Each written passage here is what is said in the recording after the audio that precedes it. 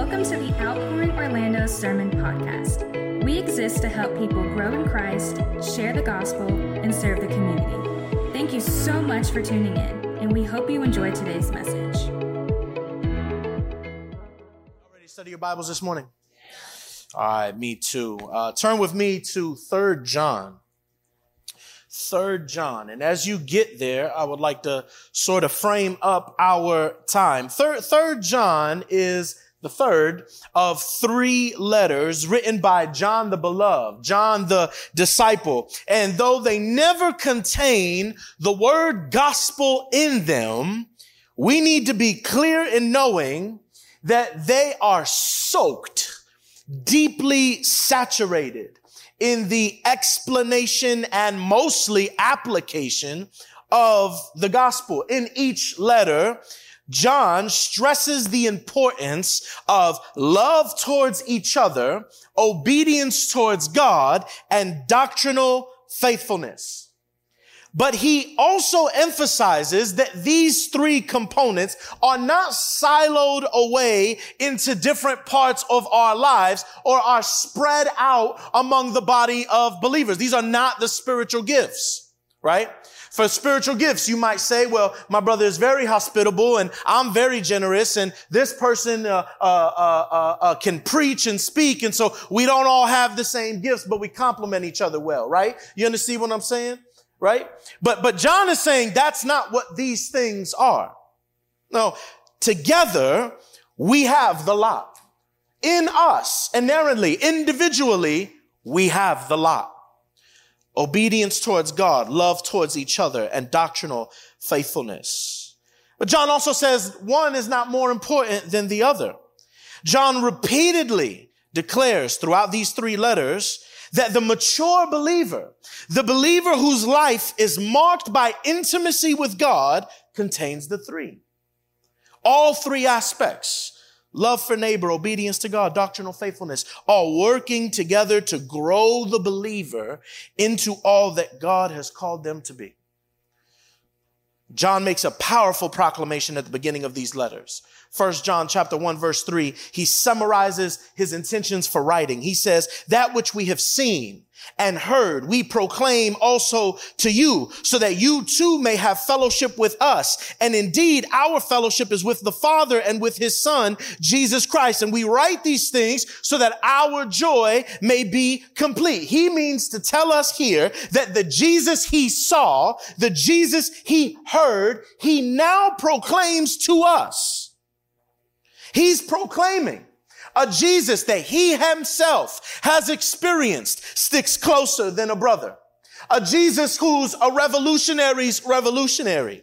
A Jesus who is both king and servant, both God and man. A Jesus whose existence is eternally, historically, and experientially constant. Church, this is our Jesus.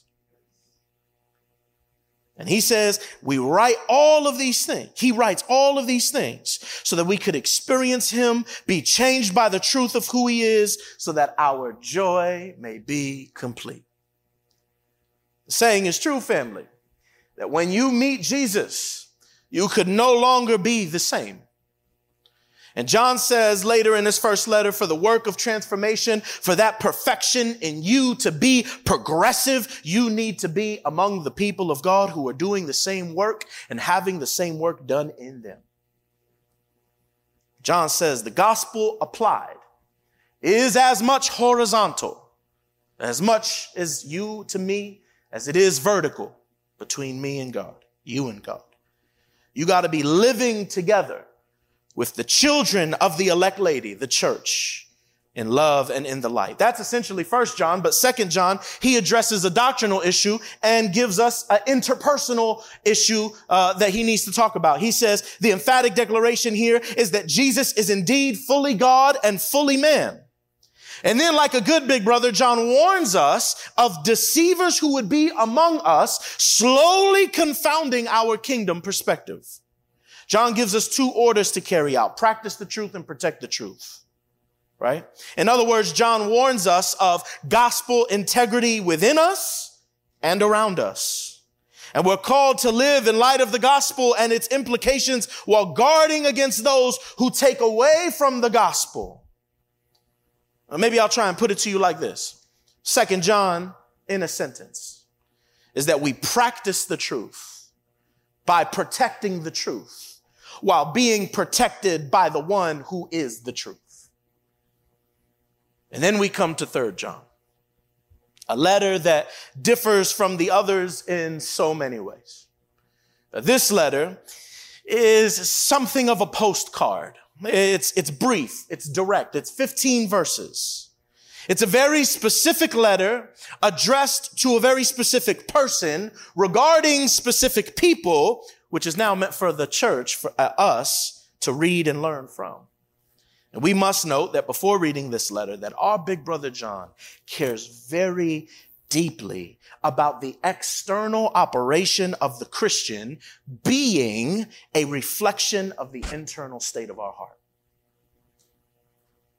I'll say that again.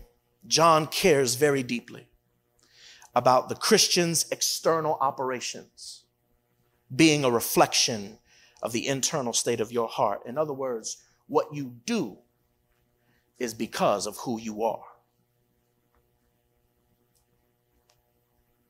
Your outward behavior is born out of an internal working of the heart. And so John writes this letter, 3 John, making assessments of 3 individuals' character. He writes 3 heart assessments based on the outward expressions of their character. And in each one, we find for us some instruction. So I want to title our time this morning, Character Counts. Character counts. As we look to the 3 persons to which John addresses, and we see in their assessments a commendation, a condemnation, and a recommendation. Commendation, condemnation, recommendation. So would you stand if you are able with me for the reading of God's word? And then I want to invite you to pray for me as I pray for you, as together we hear what thus saith the Lord. The elder to the beloved Gaius, whom I love in truth. Beloved, I pray that all may go well with you, that you may be in good health as it goes well with your soul. For I rejoiced greatly when the brothers testified your truth, as indeed you are walking in the truth. I have no greater joy than to hear that my children are walking in the truth. Beloved, it is a faithful thing you do in all your efforts for these brothers, strangers as they are, who testified to your love before the church. You will do well to send them on their journey in a manner worthy of God. For they have gone out for the sake of the name, accepting nothing from the Gentiles. Therefore, we ought to support people like these, that we may be fellow workers for the truth. I have written something to the church, but Diotrephes, who likes to put himself first, does not acknowledge our authority. So if I come, I will bring up what he is doing, talking wicked nonsense against us. And not content with that, he refuses to welcome the brothers and also stops those who want to and puts them out of the church. Beloved, do not imitate evil, but imitate good. Whoever does good is from God. Whoever does evil has not seen God. Demetrius has received a good testimony from everyone and from the truth itself. We also add our testimony, and you know that our testimony is true. I had much to write to you, but I would rather not write with pen and ink. I hope to see you soon, and we will talk face to face. Peace be to you. The friends greet you. Greet the friends, each by name. This is God's word. Let's pray.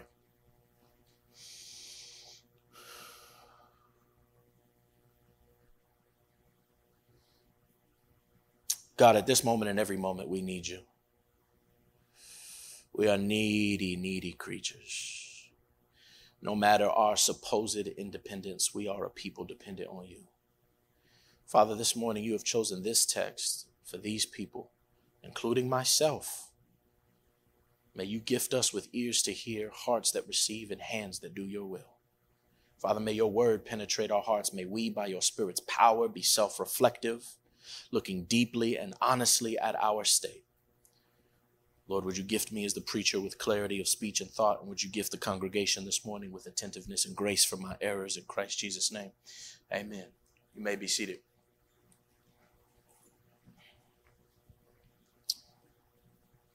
June 27th, 1940. Elliot Crawshay Williams was serving as assistant private secretary to Winston Churchill when he wrote Mr. Churchill a letter concerning his views on the United Kingdom's involvement in World War II. His letter read like this: I'm all for winning this war if it can be done, but it does not seem to me, and I know to others, that if and when an informed view of the situation shows that we've really got no practical chance of an actual ultimate victory, no question of prestige should stand in the way of our using our nuisance value, while we still have one, to get the best peace terms possible. He goes on to write, after losing many lives and much money, we shall merely find ourselves in the position of France or worse. I hope this doesn't sound defeatist. I'm not that, only realist. What Mr. Crawshay Williams is suggesting here, if you don't know your history, is peace with Nazi Germany, peace with Adolf Hitler, because the UK, he feels, has given too many resources, too many lives to a cause, it looks to Mr. Crawshay Williams, that is a losing one. Churchill responded the very next day with a handwritten letter that was very brief. I'm going to read the whole thing to you. I am ashamed of you for writing such a letter. I return it to you to burn and forget. That is a heck of a reply to get from your boss. I am ashamed that you would think of something so dumb. It's so dumb, I'm giving you back the letter, and I want you to burn it. And I'm going to do you the extra favor of forgetting you even wrote it to me. Now, what does this have to do with 3 John? Well, John's letter, like Mr. Churchill's letter, is an assessment of someone's character. Although Churchill's letter is addressing the character of one person, John's letter addresses the character of 3. A man named Gaius, another man named Diotrephes, and another named Demetrius. Where 2 John was a letter written to a church, 3 John is written to a person. Where 2 John focuses on the reputation or the character of the church, 3 John points to specific characters for us to learn from. Therefore, 3 John, although very different from 2 John, is the natural follow-up for us, the church, to read. Let's dig in. Immediately, we are introduced to our first person, a man named Gaius. Look at verse 1. The elder to the beloved Gaius, whom I love in truth. Beloved, I pray that all may go well with you, that you may be in good health as it goes well with your soul. I don't know about you, but I like writing in my Bible. I like highlighting in my Bible. That's the highlight. For I rejoiced greatly when the brothers came and testified to your truth, as indeed you are walking in the truth. I have no greater joy than to hear that my children are walking in the truth. John introduces Gaius to us as someone he loves in the truth, so much that he refers to him as beloved and says he prays his physical health goes as well as his soul. Oh, church, we got to learn this. John says, I hope your body is experiencing the same health as your soul is in Jesus. I hope you are experiencing the same freedom, the same prosperity, the same fullness that your soul is. Family, this is more than well wishes. This is more than mere sentimentalism. This is more than the superficial, hey, I hope you're doing good. No, John prays honestly for the earthly needs of his little brother in the faith. And the instruction here is so should we. This is good gospel application. I just don't want to see you come to Jesus. I want that more than anything. Let me be clear. I want that more than anything. But I also want to see you be well. Family, in our pursuit to guard our theology, to protect all that the gospel actually is, may we not forget the call, the need to pray for and seek after each other's health in every way. Physical health, emotional health, financial health, mental health. I could spend my entire time on this verse, but I'll say this and we move on. Our external prosperity, our external health is important, but it is no priority over our spiritual health. Our souls, our spiritual health must be the priority. If not, that's when the sin creeps in. We could get so caught up in finances that it becomes greed.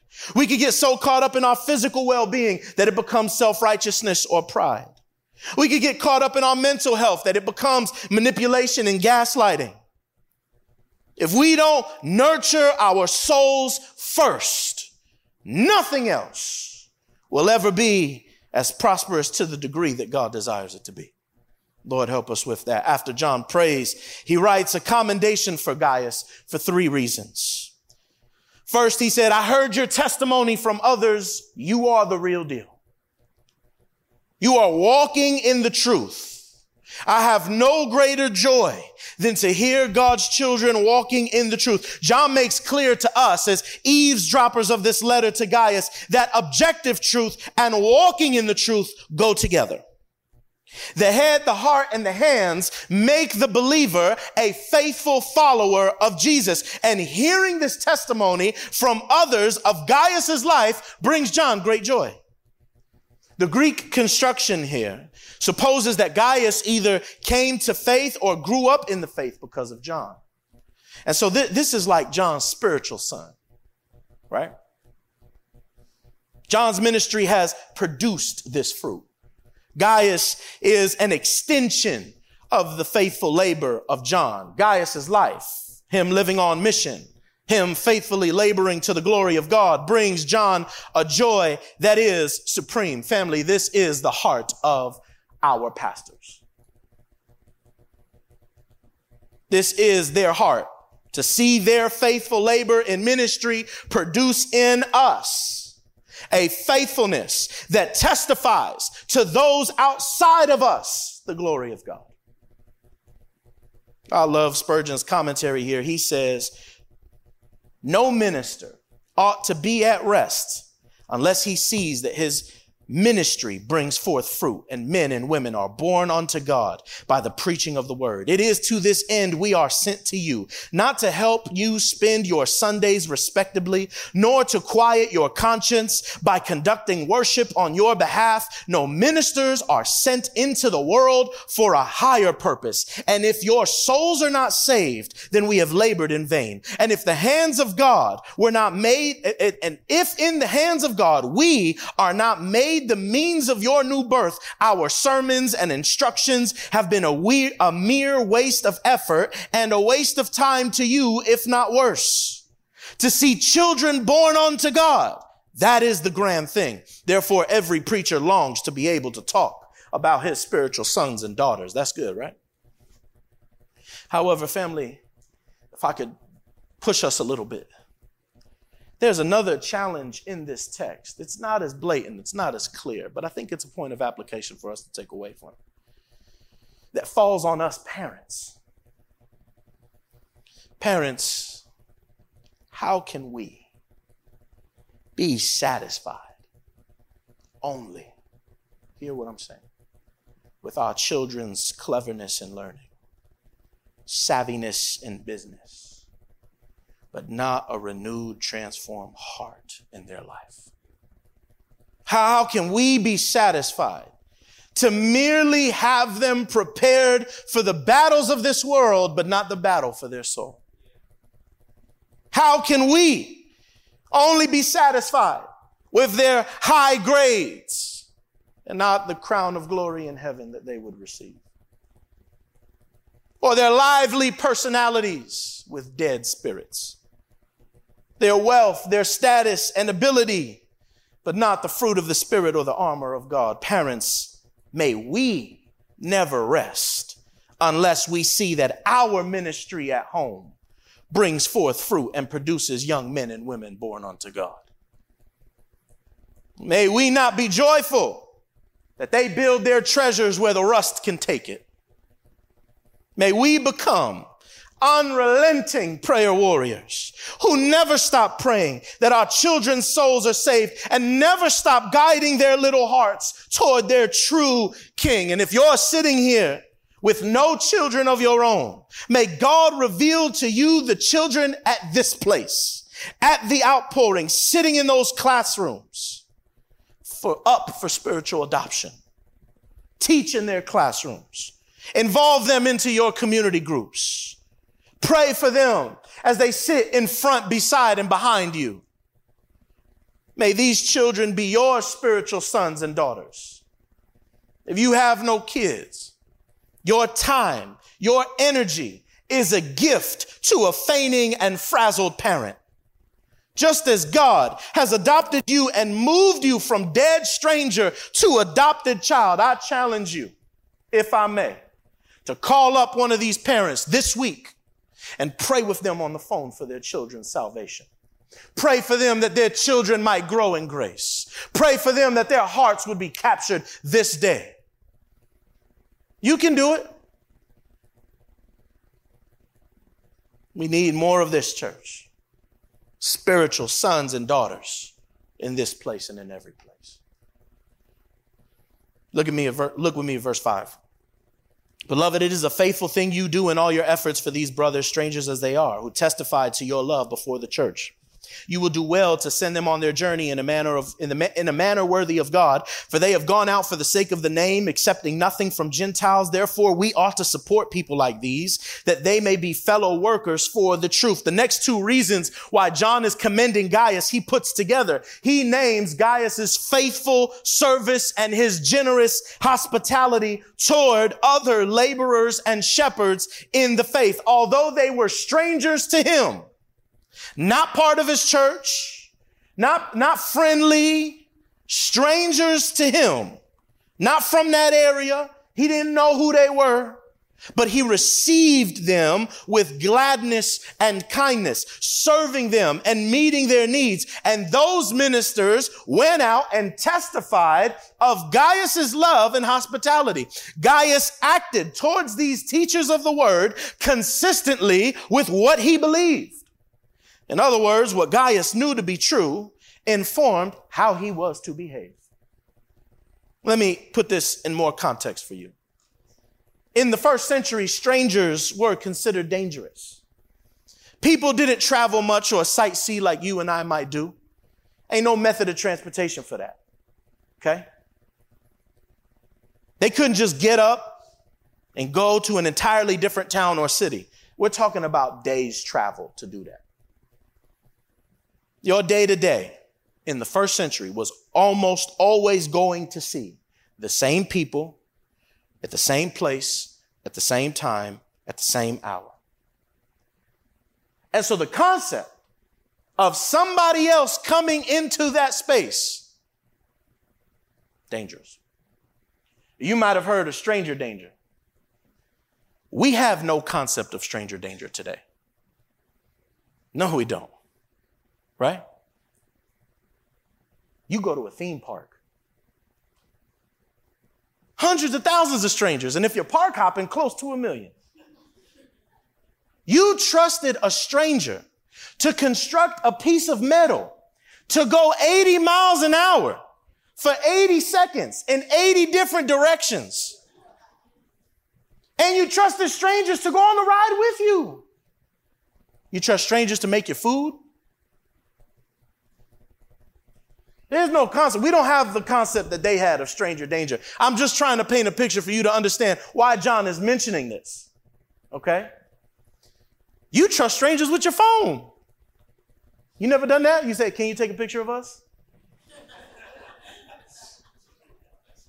You trust a stranger to make your phone, that you're going to put your whole life in, and then you're going to trust a stranger to take that phone to take a picture of you, so then you could put it on the internet full of strangers, so that strangers could like, comment, and share behind your back with other strangers.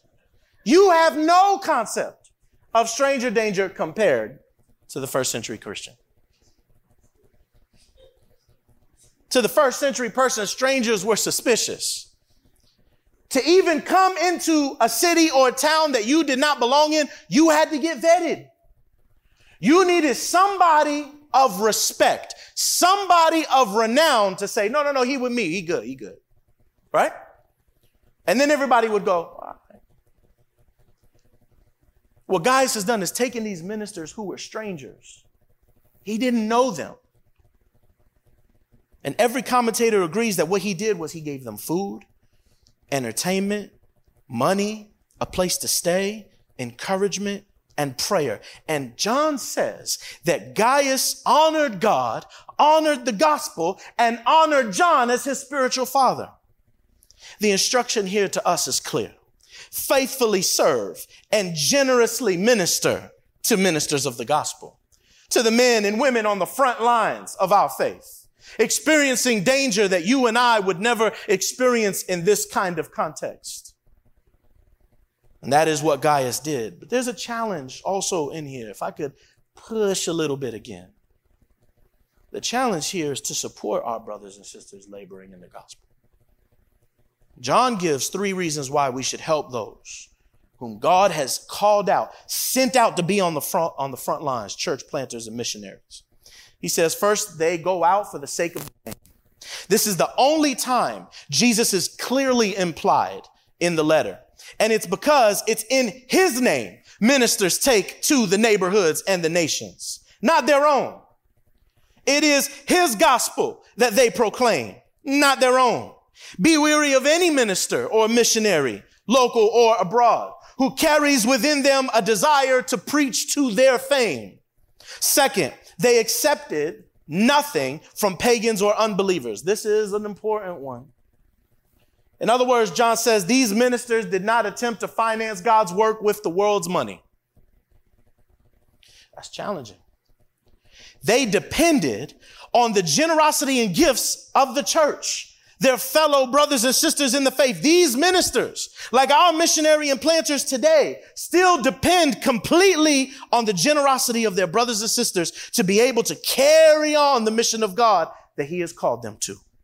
They depend not on a consistent and frequent paycheck on the 1st and 15th like you might, but they spend every week wondering, will God provide?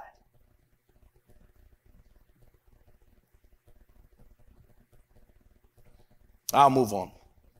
Third kind of ties into the second. John says we ought to support such people so that we can be co-workers in the truth. John says you may not be able to physically go where they go, but you can still go with them anywhere they go by your generous support. Basically, in the way that you support them, you are with them. Everyone, we must know this, everyone is called to pray.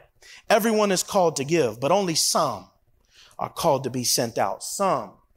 Only some are graciously burdened in this particular way. Only some will be judged more severely than others. And yet everyone is essential as we work together in the work of God. Daniel Aiken prays, God multiply the sent and God multiply the supporters. Gaius possesses a character worthy for us to imitate, but not everyone in the church had such character. John writes a condemning word about Diotrephes. Look at verse 9. I have written something to the church, but Diotrephes, who likes to put himself first, does not acknowledge our authority. So if I come, I will bring up what he is doing, talking wicked nonsense against us. That's like if you think like me, there's like gunshots in the background of that, right? I'm going to come and talk to him. Pow, pow, pow. So if I come, I'm going to bring up what he's doing. And not content with that, he refuses to welcome the brothers and also stops those who want to and puts them out of the church. John does not mince words here. He is taking serious issue with Diotrephes' actions and words. Diotrephes, he had a harmful and destructive agenda. He wanted to be the head. He wanted to be the boss in the church. He was selfish, only loving himself, leading in a way that exalted his perverted ambition and dominating spirit. He was opposite to John and Gaius, creating the very thing that God hates: discord among the body of believers. Undeserved, unnecessary disunity. Because of Diotrephes, people are rejecting the truth. They are turning away from the teachings of John. Because of Diotrephes, there's an unwelcoming spirit among the body, not accepting others who wish to join the household of faith. Because of Diotrephes, the work of Satan is successful in the church. Our enemy seeks always to create disunity among the people of God. Family, this is why the scriptures are full with directives and encouragements to maintain unity, togetherness, the bonds between us. We are supposed to be tight-knit, always striving for singularity of purpose. That is what unity is. The many working towards the one goal. If I could put it to you like this, the NBA finals are currently on. The two best teams in the league are presently fighting in a best-of-7 series for gold and glory.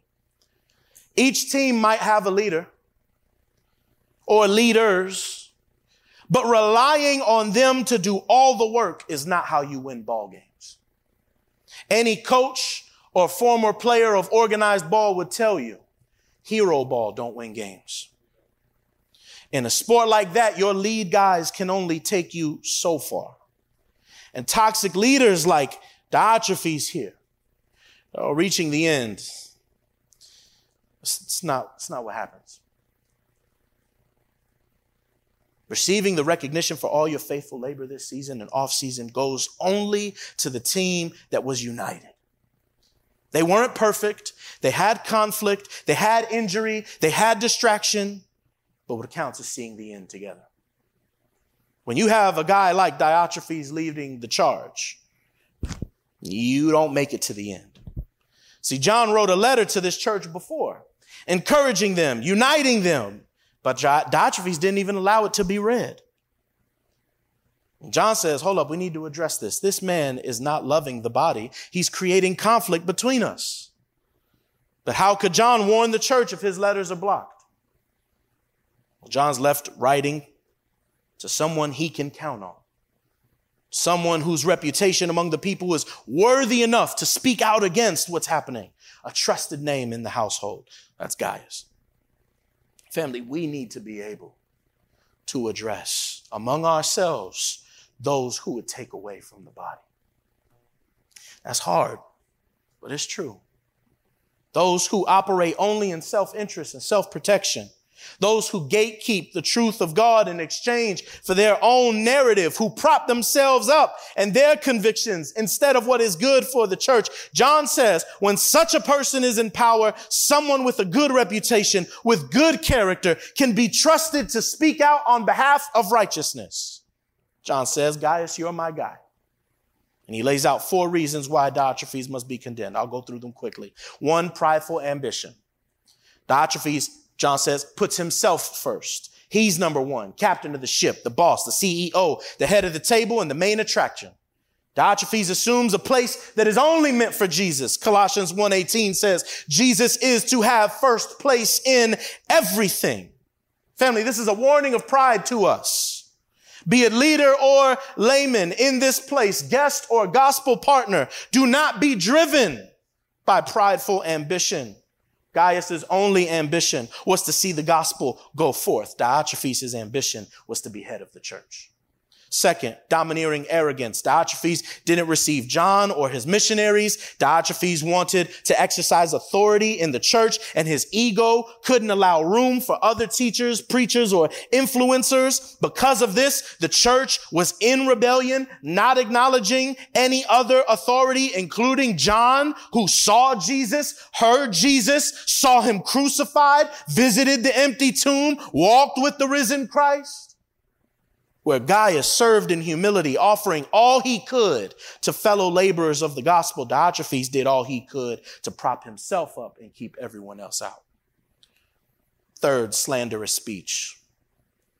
John says Diotrephes spoke wicked nonsense against us. The Greek here is literally bringing false charges against us with evil words. He's not just gossiping. You understand what I'm saying? He's taking it up another level.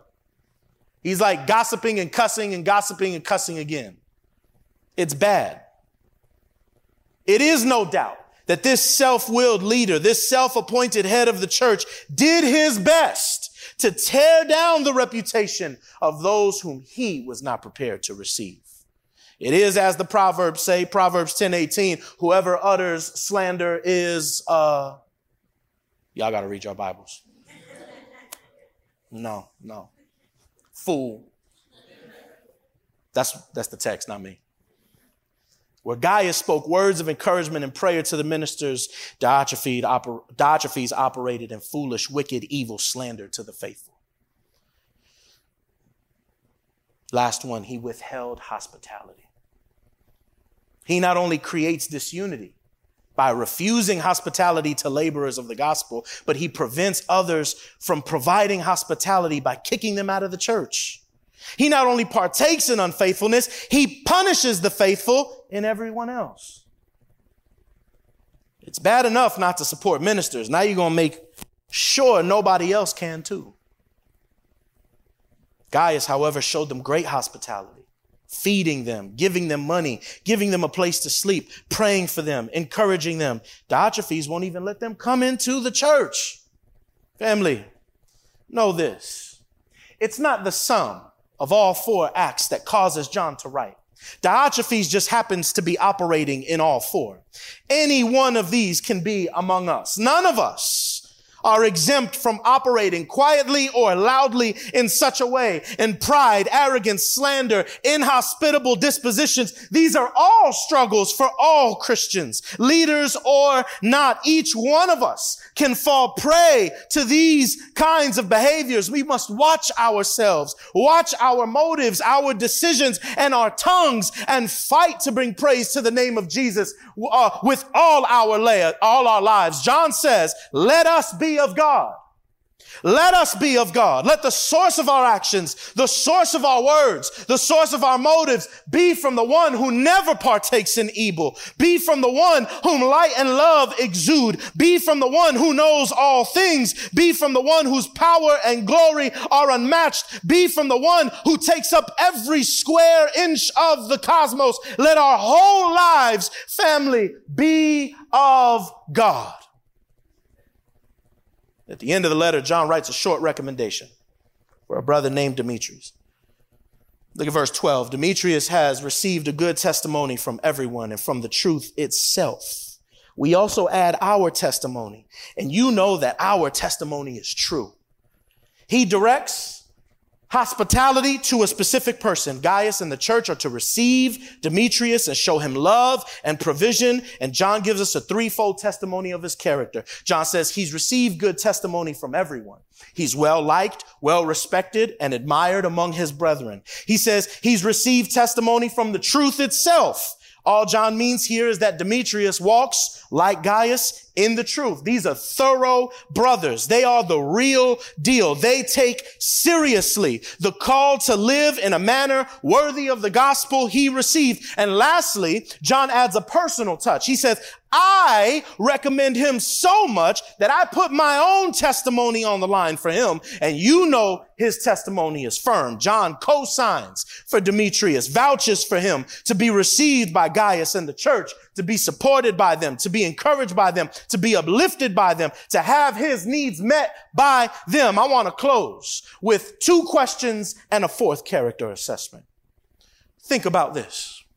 Could you, could I receive the same recommendations as Demetrius? Could you? Are you so intimately connected to Jesus and intimately connected to your family here that someone here could write for you such a recommendation? Second question. Could we be trusted? Could you be trusted? Could I be trusted? Could we as a body be trusted to receive someone in the same way? Could we not only just trust the institution of the church, who everyone gives to, there's some form of benevolence budget, right? But not that. Could we individually meet the need of a brother like this? John told Gaius, you take Demetrius. It's a personal letter, remember? John says, you take Demetrius. Could these recommendations be written of you?